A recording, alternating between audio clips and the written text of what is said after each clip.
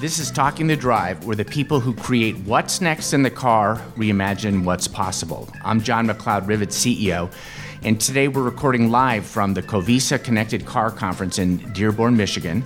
Joining me today are Rod MacKenzie, CEO, Drive Time Metrics. Great to see you again. Great to be here. Thanks, John. And Roy Casino, Chief Engineer from Rivet. Roy, welcome, Roy. Thank you, John. Excited? Great. Let's jump right in. NPR reported in August that video streaming outperformed both cable and broadcast TV for the first time. That headline speaks for itself. In earlier Talking the Drive episodes, we talked about how streaming, audio streaming, will emerge as a dominant media platform in the car for one simple reason: it's what people want.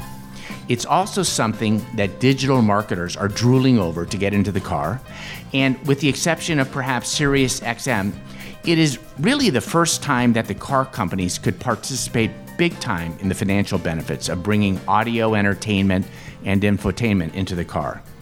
So, will this happen in the car? How will it be different? And what needs to happen for it to actually show up in the car? That's a great point, John. Let's think about what's actually happening in the home and why streaming is so popular. And if you think about it, the traditional home entertainment was defined by the delivery technology. You had broadcast TV, and then you had cable. And so the people that were heavily licensed and regulated and controlled the infrastructure controlled the content. And streaming has just opened that up. So there's now way more choice, and lots more people can get involved in making amazing content. But that creates a new problem. We've got so much choice. How do we actually find the things that we're really interested in? And I think the same is going to happen in the car. Obviously, there was AM and FM radio. Then along comes satellite radio, a little like cable TV, a lot more choice. But now we're getting 4G, 5G, initially through smartphones and now embedded in the car. So you can get any content you want in the car. The question is, how do you find the content that you really want when you're really meant to be focused on driving? That's one of the key points, is this new experience that I think we're reimagining. Streaming into the car, there's safety issues. We need to keep the driver focused. But could this streaming make the experience actually more simple? If you think about it, if you get into the car, you just hit on the media device. You turn it on. The vehicle is giving us information where you're located, how many people might be in the car, is there a passenger, are there people in the back seat? It knows the content that you like. It starts streaming in this content towards you. Again, you're minimizing the interaction, so actually it might give the opportunity to actually give a pretty immersive experience, but in the end it might be a safer experience, where it knows the content to send you, it knows when to send it to you, it knows where the car is, it knows the type of brand of car you're driving. So if you really think about these opportunities, taking advantage of an OEM, knowing what sort of car you're in, sure, and absolutely. Taking advantage of all of that. Yep. Well, and in earlier Talking the Drive episodes, we talked about how streaming will be different in the car. So video streaming, of course, is a lot of bandwidth, it's a lot of data, it's a lot of distraction. So we're not really talking about video streaming. We're talking about a product that probably starts audio first, audio streaming, a much smaller file, MP3 file, with probably other associated data with it, text, images, those types of things. But maybe there's a new multimedia that we need to think about in the car that basically covers a spectrum of experiences that is audio first, but adds other elements of visualization, getting all the way up to video as the car becomes more autonomous and becomes more self-driving. But, of course, that spectrum of experience drives a lot of issues around data, around cloud costs, around connectivity costs. But the personalization that's possible is so much better than broadcast, because broadcast one-to-many, you really can't pinpoint to people what they want. And from a monetization perspective, the marketers really cannot deliver specific ads and get feedback about what actually was seen. And I think that whole aspect of personalization and making it easier for the people to find what they're interested in and also get the information that they need about context and there's an accident up ahead and all of the things that we deal with when we're in a car. It needs a lot more happening outside the car and intelligence to help us make that an easy experience in the car. Well, and we talked earlier with with Bart Swearman, one of the senior executives from Here Technologies, about how maybe this is really the chance for the marriage of location and media to come together in the connected car. Because what's unique about the car? It's moving, the context of where it is, where it's going. And to be able to turn all of that contextual information into simple, consumable kinds of experience, audio first, but other kinds of media. And it also, with that location information, allows for the targeting of the programming and the monetization. Where does that go, and is that possible? If you think about it, it actually not only knows where you are, but it might begin to derive, you're on your route to work. It sees you start off at a certain point. It sees you generally go to a certain point day after day, gathers this data, knowing maybe that you do this approximately 9 a.m. It's usually a 30-minute route. You can do a lot with the content then that's delivered into the vehicle. How do the marketers think about having this kind of information? What do they want to know about the drivers, the cars, the location? The marketing guys and the media guys are hugely interested in understanding. I mean, if you think about it, probably from a media perspective, more than half of all listening happens in cars. And yet we know nothing today about what people are listening to. The technology's there. We've proved the ability to do it.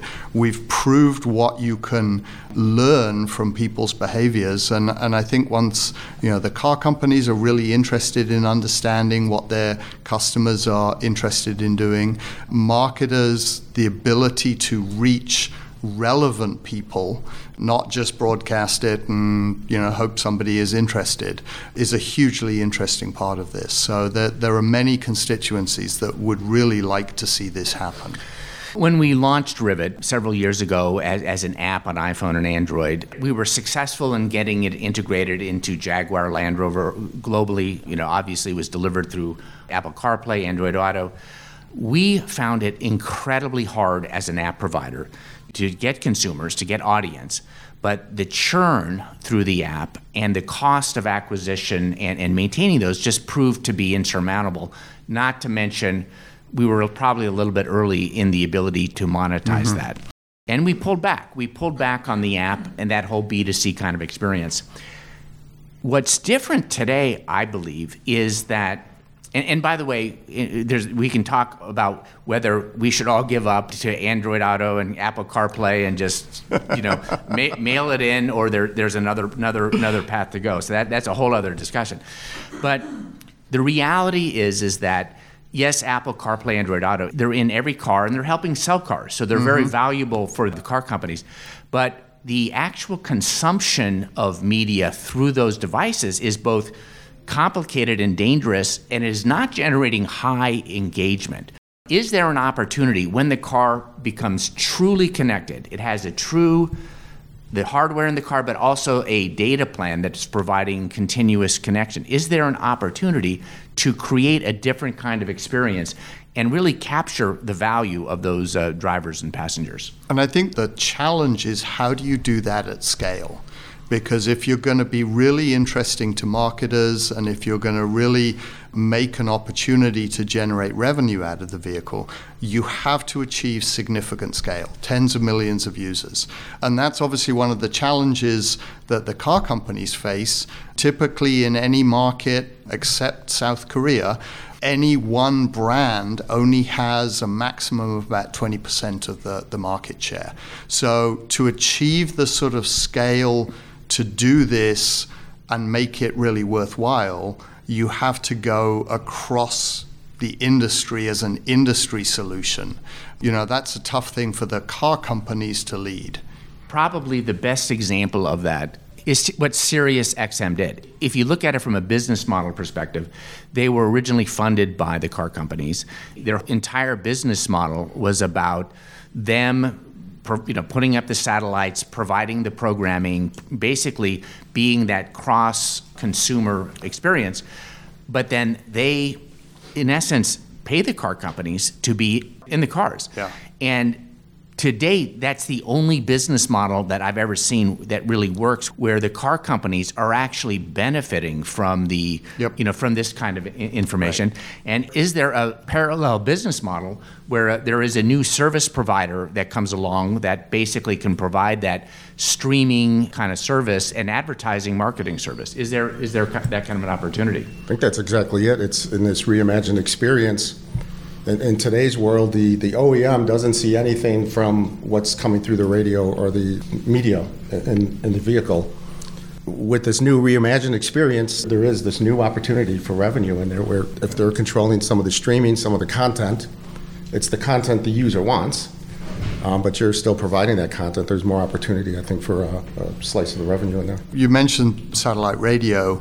Good example where yes, the car companies were absolutely instrumental in rolling it out across all of their brands. But the satellite radio companies were the guys that went and raised $3 billion. They were the guys that launched the satellite. And don't forget, they were the guys that actually drove customer adoption, so that people were going into a car dealer and saying, I want satellite radio. It's getting that customer adoption that is the challenging part. That's why I think Apple CarPlay and Android Auto has been so successful, because customers want it. It makes it easier to use your cell phone in the car. Not as easy as I think it can be, but it was a significant step forward in using services in the car that there was demand for. One of the things about being at the Connected Car conference, and Jim Kennedy of the AP, who was on an earlier episode of Talking the Drive, basically said that from his perspective as a content provider, the connected car is actually kind of parked because it really hasn't fulfilled all of its potential. And the biggest reason for that is that, yes, the car's connected. Yes, there are ways to get data in and out of the car, but you don't have that continuous cloud coverage while you're driving. And so one of the biggest issues that has come along in our discussions about this new possible streaming service is really the cost of that data plan. It's a huge nut. It's probably $300 to $500 a year over the life of the car. It's probably $3,000 to $5,000. And the big question is, how do you pay for that? Who pays for that? And that actually stops a lot of conversations. The move to EV and autonomous vehicles is going to require that connectivity. And so there is that natural push. Part of the reason why this is interesting for us is this could be a way to accelerate, not to pay for all of the connection charges, but it could be a way to accelerate that adoption of a data plan. Because now with a streaming service that is delivering ads, 25% of that revenue can go directly to the car companies. Is this dreaming? Is this possible? Is this? No, I mean, from the conversations we've had with the car companies, they are now all convinced that not only do they have to put the connection into the car, but they have to keep it live throughout the life of the car. And there are lots of reasons for that: EV strategy, over-the-air software, whole bunch of features that, like you can unlock your car and track it and all of those things that customers are wanting. So they're convinced they have to do that. To do it obviously adds a significant bill of materials cost to the vehicle. So even if they're not aggressively thinking that this is a monetization opportunity, a lot of them are thinking, how can we recoup that cost and keep the profitability in the vehicles? We've done some back-of-the-envelope calculations on what is the value of that hour a day in the car in the U.S., 350 million hours a day. What is the value of that consumer? Just using podcast CPMs and conservative, adoption of ads and messaging, it's probably between $250 and $600 a year of new revenue opportunity into the car, and if you can get 20 to 25% of that going back to the car companies, there's a couple of $100 available per year for the car companies to begin to subsidize this. Would that be interesting? If we walked into the car company and said, it might be. If we walked into the car company and said, hey, we want to pay you a bunch of money. Right. We need you to connect the car. We need access to your car data and drivers for a trusted service provider. Would you be willing to do that? I think absolutely, yeah. From the conversations we've had, that level of revenue would be very interesting. And it also has the potential to be a global opportunity, because basically now you're not going through AM, FM, FCC kinds of restrictions. You're basically dealing with data generated, locally and through different markets. I mean, the car companies, they all look for global solutions. They hated us at Satellite Radio that we made them engineer something just for North America. So global solutions is a big part of their interest. And when you think about it, the car companies are global, connectivity is global. The media companies are different in every market. Yes. In talking with a bunch of the media companies, in my background before in Navtech was, of course, Disney and entertainment. One of the things is clear is that in this sort of future streaming connected car world, the media companies will be followers. They're not going to lead. And if you look at the history of media and programming, it always is to take existing programming and put it onto the new platform and then adapt it from there. They've never innovated, whether it was radio to TV, TV to color TV, to cable and all of those things. And when the internet came along, of course, the news organizations have taken 25 years to adopt that. So the content and programming people, they will follow if there's an audience, but they're not going to innovate. We talked a little bit about the car companies, their role. I think they will want to participate, but they're probably not in a position to be the one creating this new service. Right. It seems like there's a new service provider paradigm that needs to come. It might be from an existing player. I mean, could come from iHeartRadio or SiriusXM. It could be somebody doing streaming in other places. But it seems like there needs to be some new service provider step up to do something like this. Where can those new players come from? I think you're right. I don't think the car companies, it's not their DNA, it's not their priority, and they don't have the scale and the approach to do it. It does need a significant scale of organization, but that's not to say a new entrant couldn't come along. If you think about it, satellite radio came out of nowhere. It was new organizations that raised an inordinate amount of money and did some incredible things. But those were new players, and they're now very established. But yeah, it needs a sizable operation to bring this to market. And what's different here is that there's probably an opportunity to do something that's much more capital efficient. Because in the satellite radio days, not only did one company put up a satellite, but two companies put up a satellite with different hardware. Today we're talking about basically a data plan within an existing infrastructure. Right. And so it's not the kind of capital investment, but it's an ongoing operating commitment that somebody needs to step up to, which I guess is a form of capital. But you don't have that $3 billion to put up satellites. But I think the piece that will be most expensive is basically putting the programming and the marketing. As you said, you need to get the consumers to want to be a part of this new service. So it's not inexpensive, but it's... And I think it's creating a new user experience in the car that is critical to make this possible. If you think about it, we developed computers and laptops, and the browser was the user interface. Then along came smartphones, and the touchscreen allowed a whole new approach and apps. But when smartphones came out, we hadn't developed all of the ways to use them. And you think of others like Tinder with swiping left and swiping right. Is that how it works? So I'm told. It's a whole new approach to user experience. As I look at the sort of history of infotainment in the car, the first thing we tried to do was just take an app store and stick it in the dash. And that didn't work. And now we've tried to take an iPod and glue it into the dash.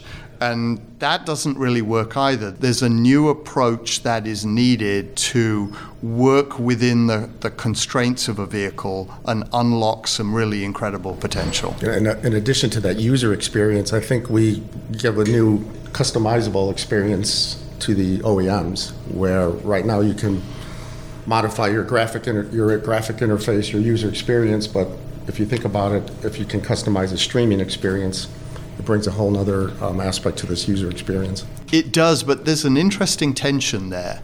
The OEMs all want to have a feel, a BMW feel, a Toyota feel. You know, as cars get more reliable and there's less differentiation between them, they want to have that character.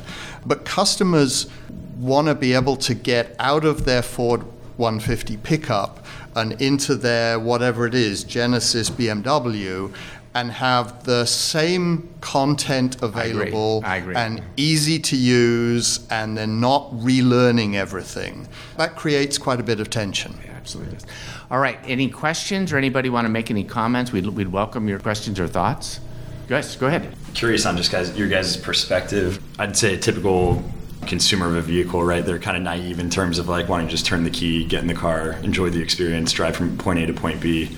And I do think that we're starting to see a growing concern in like data privacy, for instance, in terms of like having a cell phone and like kind of the always listening, and now you're getting marketing different stuff that just shows up on your feed, maybe on social media, things of that nature. When you're looking at introducing some of these connected experiences where you can just get in your car, it's now going to be able to know if you're driving to work. It'll flip on maybe the music that you want to hear, or even long-term future state video streaming. I guess where does the liability fall from a data privacy standpoint, whether it be on the streaming companies, the OEMs? Like, that's a lot of extra additional data that likely a driver or consumer is not going to know is being collected or how it's being utilized. So just, generally interested in your guys' perspective around the data privacy aspect of it. It's central to any solution, I think, that is presented. I mean, we're all living that world today and providing way more data than probably any of us really feel comfortable, particularly with our phones and other things like that. The notion is there needs to be a trusted, transparent service provider that is sitting in this position, because it's both the car companies that care about not only their brand and their consumers, but then the people who are driving. I think it's a real issue that you have to address. And some people will just say, forget it, I just don't want to do it. I mean, we all know people who when they see the Alexa in the room, they just rush to unplug it. I have some in my family, you know. But there's also a lot of people, particularly younger people, who don't want to pay for content, but they want content.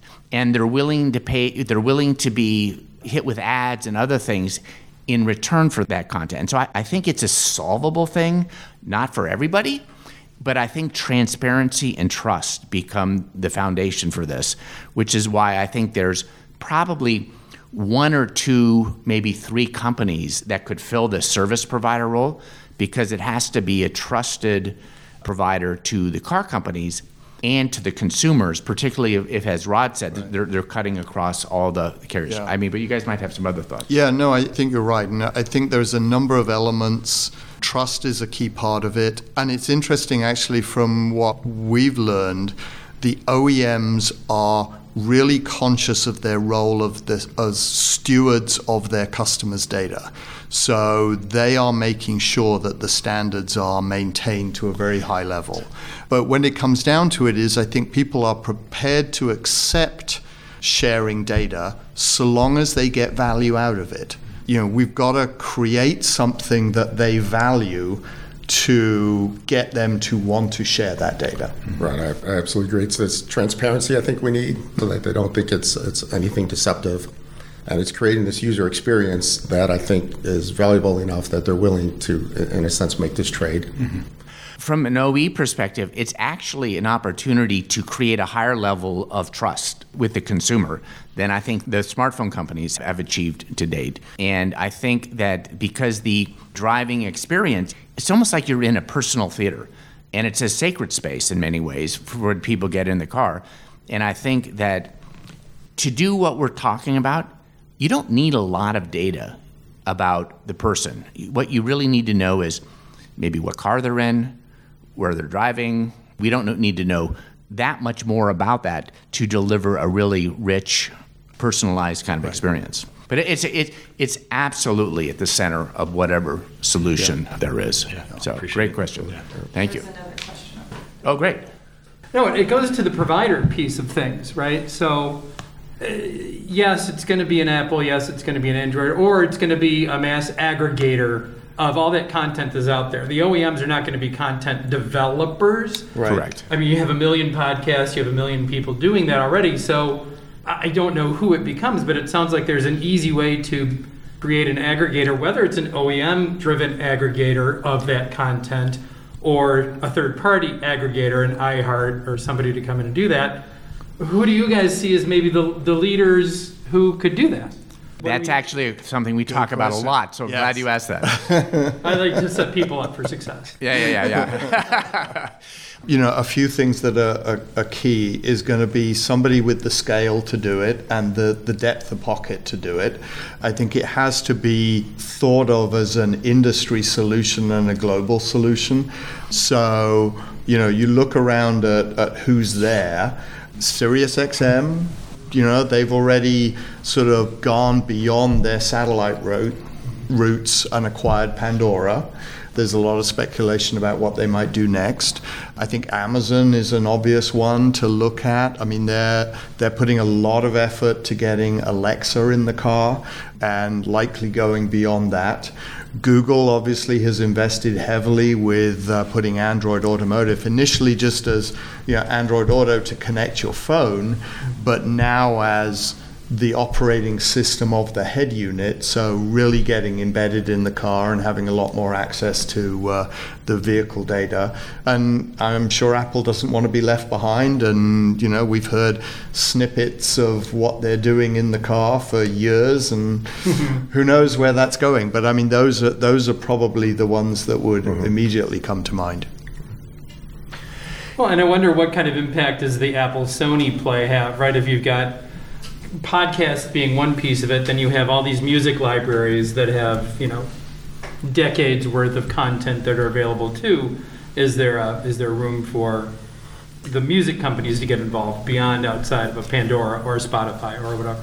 The content part of it, whether it's podcasts or music or news or other things, I actually think they are hungry for distribution. So if somebody can actually create that kind of listening and distribution, they are there so quickly. I mean, basically, podcasting is free to the consumer, and you can get it on any podcast player, and anybody can access podcasts. So content really is available. One of the biggest challenges for this and biggest opportunities is the monetization of it. The business parallel that I like to think about is a company called Captivate. It's a digital out-of-home company where when you get in an elevator, you see the screen, and there's news and weather and traffic, and there's an ad in there. And the parallel to the car companies is pretty uncanny, because if you replace the building owner or manager with the car company, basically what happens is the building agrees to put the screen in. The building works with Captivate to define both the programming and the advertising parameters and guidelines. Captivate is the service provider. They deliver the full programming designed for that elevator. It's really an IoT kind of an experience. Captivate then goes and sells the ads. The advertiser actually says, I want to be in 425 West Randolph, or I want to be in this building. And so they're able to pinpoint where they put their ads, and then Captivate writes the building owner a check. When I think about the business model of what this service provider is, it's really kind of a digital out-of-home kind of a model. And I think there are a number of players. iHeart, has huge Clear Channel Outdoors. You've got companies like Captivate, who are smaller and focused in elevators. You have JC Deco, the French company that if you see every airport in a billboard, and that's a global company. We need to think outside the box in terms of other business models and figure out who are the kind of players, because I think there's a location element of this. Here, TomTom, because I think location is a real differentiator. Amazon, somebody with the voice technology is key. Yep. There are content providers and there are advertisers. And it's not been done before really in the car, except SiriusXM is a parallel business model. So, but I do think that that's part of the challenge is you've got so many car companies, so many players. It's complicated. It's really complicated. Yeah. The parallel that you draw is interesting relative to the elevator. That is very much a push model as opposed to a vehicle environment where it's very much I'm going to select. One-to-one. Yeah, it becomes one-to-one. But it's me doing the selecting. When I get into a building, it's the building and the advertiser and the geo-tracking and all of that that's pushing the right information to me. When I get in my vehicle, I want to be in charge of the content relative to my experience. Right. You don't want it to be too much like Tom Cruise in Minority Report. But it is kind of like that, where you can get personalized kinds of things. And the nice thing about the car is if you, let's say, use the phone as like a remote for the car, it knows who you are, it has your personal information. You could get into the car and it basically could just deliver the stories, the streams that are interesting because of this one-to-one either initially connection. Set up and or learned, curated over time. And learned over time. Your behavior. Yeah. Exactly. Yeah. Fascinating and frightening all at the same time. Yes. Which is why it needs to be trusted and responsible. I mean, yes. But accepted too. Like you said, the younger audiences, they're very much happy to and comfortable giving away that certain data component of what I am, what I'm doing, who I am, etc. In exchange for that value equation has to be, one-to-one. Has to be a good balance there. Exactly. Okay. I think about my kids when they're older and they get into the car.